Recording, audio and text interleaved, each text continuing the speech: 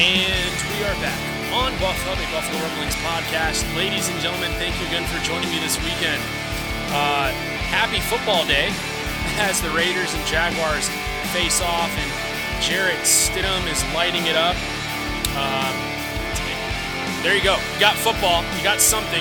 Hall of Fame game is underway as I'm recording this, but obviously a lot more is happening for this team in Buffalo. And they are getting a ton of buzz before this first game of the season is underway. And, we're going to get into trending topics, we're going to get into some polls. But the main thing about this podcast is surrounding the topic of setting the tone. Something that I feel like, Brian Baldinger was talking about, even Good Morning Football was talking about. And you couldn't help but just wonder, is it going to be enough? Are the physical practices going to be enough? We're going to get into that. But, first off, I wanted to start off with just one poll today, as a matter of fact. I didn't want to get into, a couple. I just wanted to start off with that. One poll here about which is worse, guys. 13 seconds wide right or the PI call on Mike Evans in Tampa. Well, personally for me, I will go with the PI call because that was the game where Buffalo woke up, and everyone was wondering, what's up with this team? What, all the buzz, all of the angst, it just felt as though they were just falling faint to what they could be. And they hit halftime. They rally after being down 24-3, and that PI call for me was one of the worst. Obvious. Well, 63% of you said wide right. 13% of you said 13 seconds. 24% of you said the PI call. And it's interesting, right? Because 13 seconds you would think because it's the freshest wound. But it goes to show you everyone still hates Brady. And we still hate losing to him. And it just felt as though it's just another loss marked in the history books that you feel... It was Allen's game to break the Brady curse, right? Maybe that's coming this year in a possible Super Bowl. Or not, because the entire offensive line of the Tampa Bay Buccaneers is now in shambles with Tristan Wirfs out and Jensen. It's so wild to see that happen in such a pivotal season for them that you just feel like this is the unofficial Brady retirement season. But... look, at the end of the day, guys, I think looking back on last season, it was such a pivotal game. It would have been awesome to win that in Tampa, shove everyone's words back down their mouth. There's zero doubt. But yet again, the Bills leave doubt, and I hope this is a season they leave no doubt. A while back I talked about, I wouldn't get too much into this, but you know what? I feel like it's something we got to talk about before we get into, the setting the tone topic here. This whole Deshaun Watson situation is it's so puzzling, right? Look, I'm going to give you 5 examples of how the league and Roger Goodell have handled certain situations, and then I'm going to finish off with Deshaun Watson's. I mean, this is very interesting. For weed, right, with Josh Gordon, 25-plus game suspension. Then you have the young cat from Atlanta, bet on his own team, 17-game suspension. Then Burfict had a targeting, suspensions of 12 games in total. I mean, that led to him getting out of the league, to be honest with you. And then trace of PEDs, 6-game suspension for DeAndre Hopkins. Got free tattoos, 5-game suspension for Terrell Pryor. And an alleged sexual assault of 25 women. This guy's only going for 6 games right now. Now, there's an appeal going on, all that jazz, but it just goes to show you, this league is a mess, and they need to send a really cold, hard message that just because you can play well doesn't mean you deserve to be on the field. And just recently, I had gotten into it with, it wasn't bad. It was just a little debating.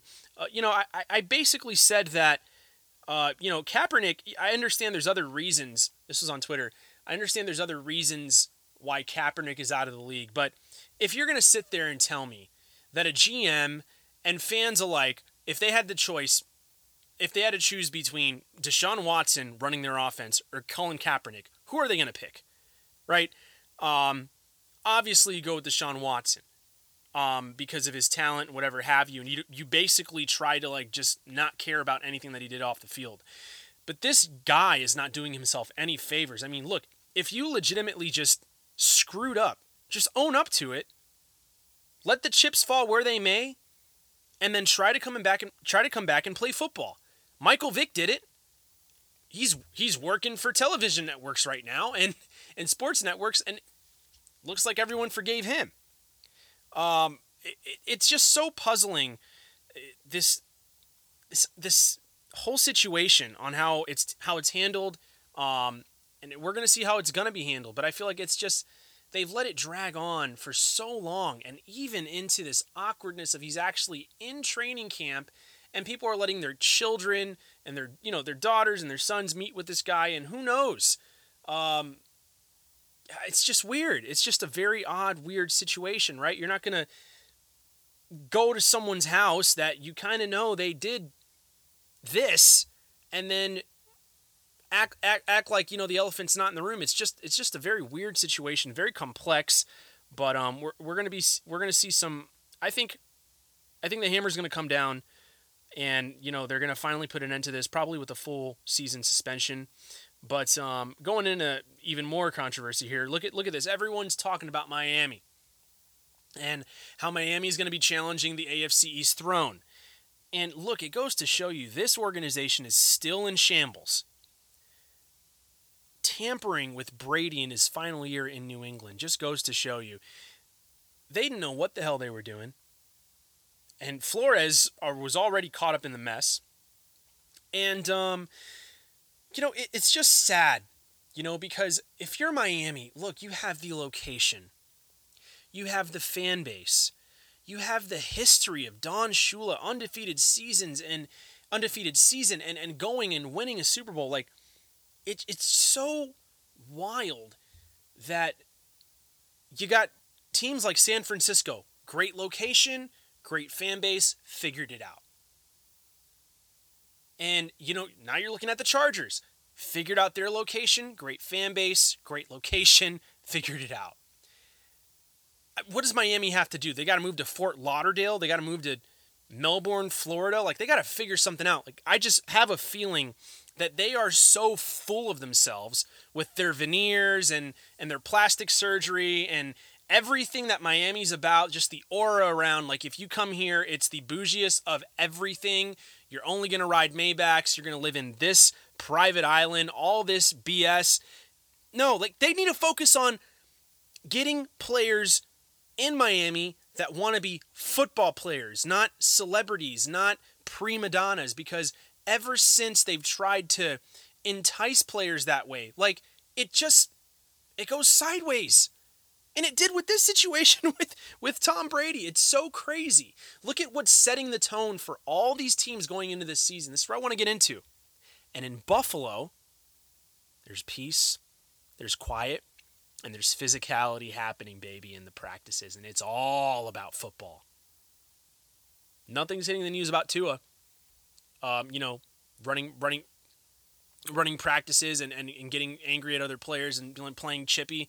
He's happy-go-lucky. Everyone's happy-go-lucky. In Miami, they're acting like nothing's wrong.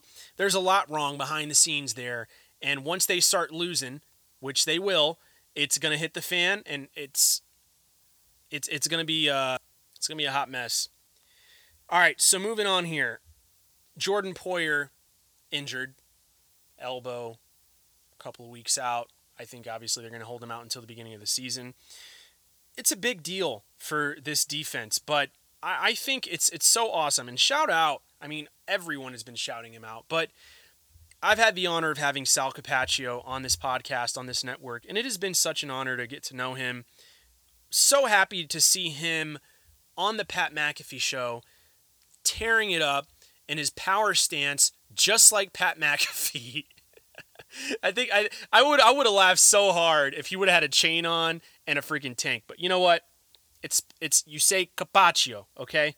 not Capercio, whatever the heck British Pat McAfee was saying. But it was so cool to see Sal's perspective on this defense, although encountering injuries. Thankfully, they're not very serious, right? They can get back on the field for the season. But you talk about a guy like Jaquan Johnson, been on the Bills for 4 years now, and has never had a chance to really shine because he's playing behind two stellar safeties that have been very healthy. They've been solid, and they have been all pro. And then you got Damar Hamlin. He has a chance to go in there and, do his thing coming out of Pittsburgh. I just feel as though, Brandon Beane and company have a very, strong affinity for these Pittsburgh guys coming into Buffalo, and Dane Jackson and Damar Hamlin. I just feel like they feel like they have an it factor. And I'm going to tell you, we'll get into this a little more, but man, Diggs, if you're listening, well, we'll get into it right now. Diggs, if you're listening, just take it easy on these young man. Dane Jackson probably had to readjust his ankle tapes about 10 times out there. I'm even more scared for Tre'Davious White getting back out there. Don't freaking tear his knee with how you're running routes. Again, let these young bucks keep their shirts on if you're going to make them sing, some Backstreet Boys. It was sad. It was sad to watch. It was hilarious to watch, but it was sad to watch. But look, going back into here, you want to see your captain doing his job, right? It's kind of like what on Good Morning Football, it had McCourty talking about how Bill Belichick even said, if you don't see a fight, if you don't see physicality in training camp and in practice, something's wrong. Bill Belichick said that himself. So it goes to show you they're allowing this to go on as long as it doesn't escalate into something crazy, right? Where they're hurting each other. Physicality leads to altercations, It's how it is in the game of football. Stephon Diggs took a swing at Gregory Rousseau after a play. Things calmed down, but then it continued into the huddle. Ed Oliver had to be held back. Oh, and by the way, Josh Allen was not involved this time, which was really awesome. But, look, Stephon Diggs is doing his job, making everyone rise up to the challenge. They're staying physical, like McDermott has preached for so long. They believe in being a very physical team, but also continuing to keep the edge. And I think that's something that last season we lacked, right? McDermott has, and it was so confusing because McDermott was preaching and he has this mentality of that the Bills are a very physical team, and yet you saw them get pummeled in the trenches. You saw them get beat to the punch and have to come back in games. It was just so stupid to think that the Bills are definitely a physical team. Josh Allen is because he's jumping over players and sacrificing his body, but I want to see offensive linemen doing that. I want to see, our receivers doing that. I definitely want to see our running back room doing that. Finally, the defense, they got to show that this year. And if you have your offensive captain, one of your offensive captains, literally letting them know, y'all got to bring it. Not just try to execute when there's a 50-50 ball, but in the trenches, if we're whooping you up and you can't get in there, something's wrong. There's not enough physicality or you guys aren't caring enough. And that's what I talk about the edge. The physicality has to meet, the edge, the tenacity, the willingness to do whatever it takes to get it done. And I feel as though, when you're in a big game, especially you look back at the divisional round against Kansas City, it just felt as though the Bills had a hard time finding their rhythm. And, goes back to what John Feliciano was saying. Although a lot of us disagreed with it in the beginning, I did, with what he said in an interview.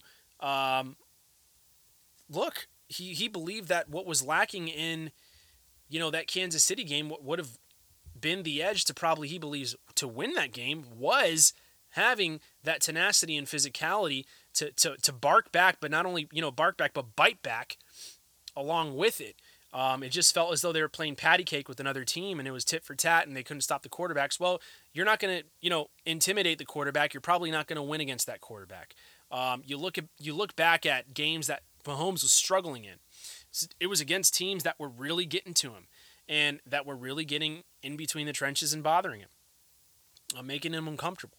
And I think that's something that the Bills need to bring to the table here. You look at Gabriel Davis throwing on tons of weight, to bring that factor into his game. He has the speed, but it's not breakaway speed. He has the length, right? But it's not crazy amount of length. But what you have seen time and time again, you go back to that Tampa game, as a matter of fact, you see on a 4th down where the Bills, they need someone to make a play. Gabe Davis comes back to a pass from Josh Allen after he was already past the first down marker, comes back, makes the catch on the right sideline, carries the cornerback over the 4th down hash mark, and just first down. Goes down, Bills tie it. So, those are the little things you're starting to really see. Okay, it wasn't necessarily, that the Bills didn't know what they were doing, or they just didn't have a good enough game plan. A lot of what some of these game plans demand is physicality, in order to impose your will on another team. Like if you're writing up, for example, a route for Isaiah McKenzie to get deep, but he basically has a route that's probably going to take him about 3.5 to 4 seconds just to complete. You more than likely are going to have to demand that offensive line to block like they are giving their life up for it. Because that one play could be the reason why the Bills get the edge. There's so many routes I look at with, Stephon Diggs. I'm like, man, I think the reason he works so well for this offense is he is so freaking quick and strong and agile coming out of his breaks. That's why he's impossible to defend. Look what he did to Marshawn Lattimore. So 1, 2, right before you hit 3 seconds, he's open.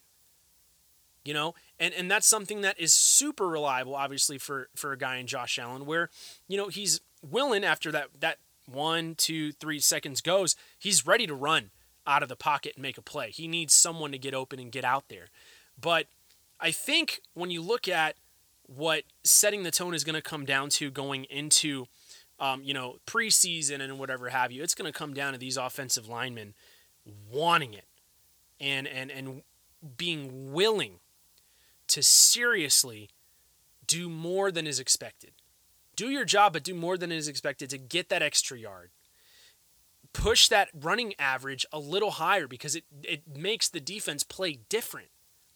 If you're constantly relying on your quarterback to run for you to boost up that running average, all they have to do is find a way to slow him down, because that's pretty much the juice of your offense, right? You're asking, Buffalo's asking for Allen to do basically 3 different things, and if we were able to just shave one of those things down and boost the average with the running game, right away the whole entire offense looks completely different. The game planning, the tenacity, the confidence, the morale, and it starts off in the trenches. We talked about this a while back, guys. I mean, we talked about this so many times on different podcasts too on this network. But when you really think about it, this isn't rocket science on what the Bills have to do to not only win against Los Angeles in Week 1, but more importantly to dominate this year.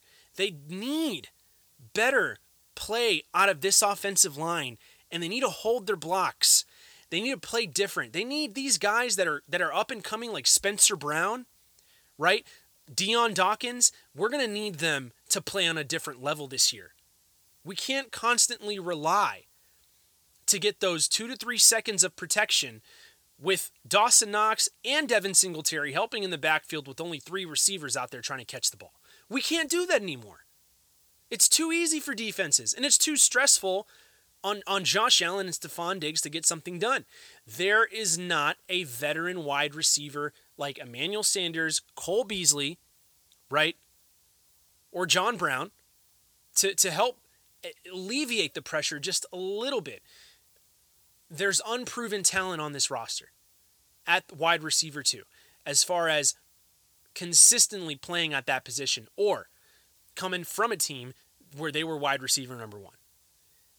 You can argue Tavon Austin, but if we're going to be completely honest with you, there's not a lot of buzz right now about him.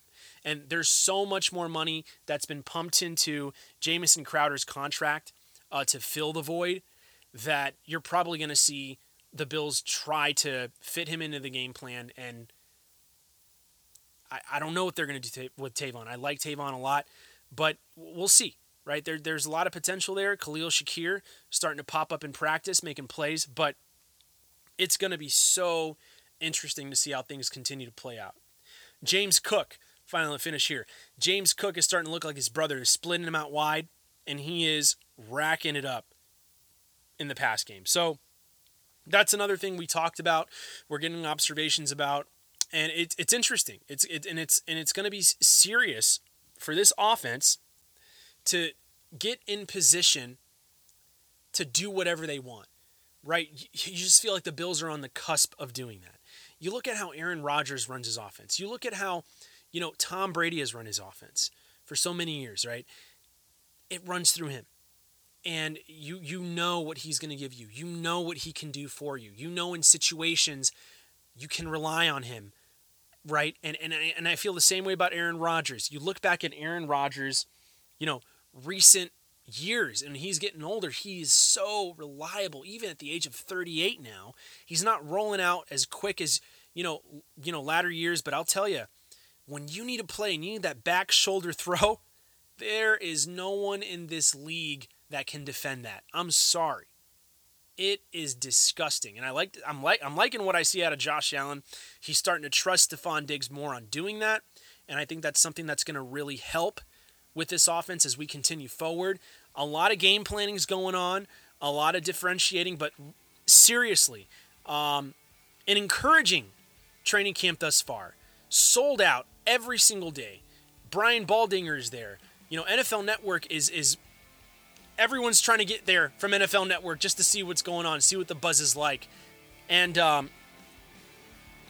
know many of you are going to these, training camp sessions, and you're starting to see this team looks different. This team feels different. And I believe setting the tone is what's going to be the difference. So, guys, thanks again for listening to me on Buff Up, a Buffalo Rumblings podcast. Again, I'm your host, Steve Vega. To all the veterans and first responders out there, I support you. I am one of you. Thank you for all you do for our communities and our country. Guys, have a great weekend, wherever you're at, whatever you're doing, and go Bills.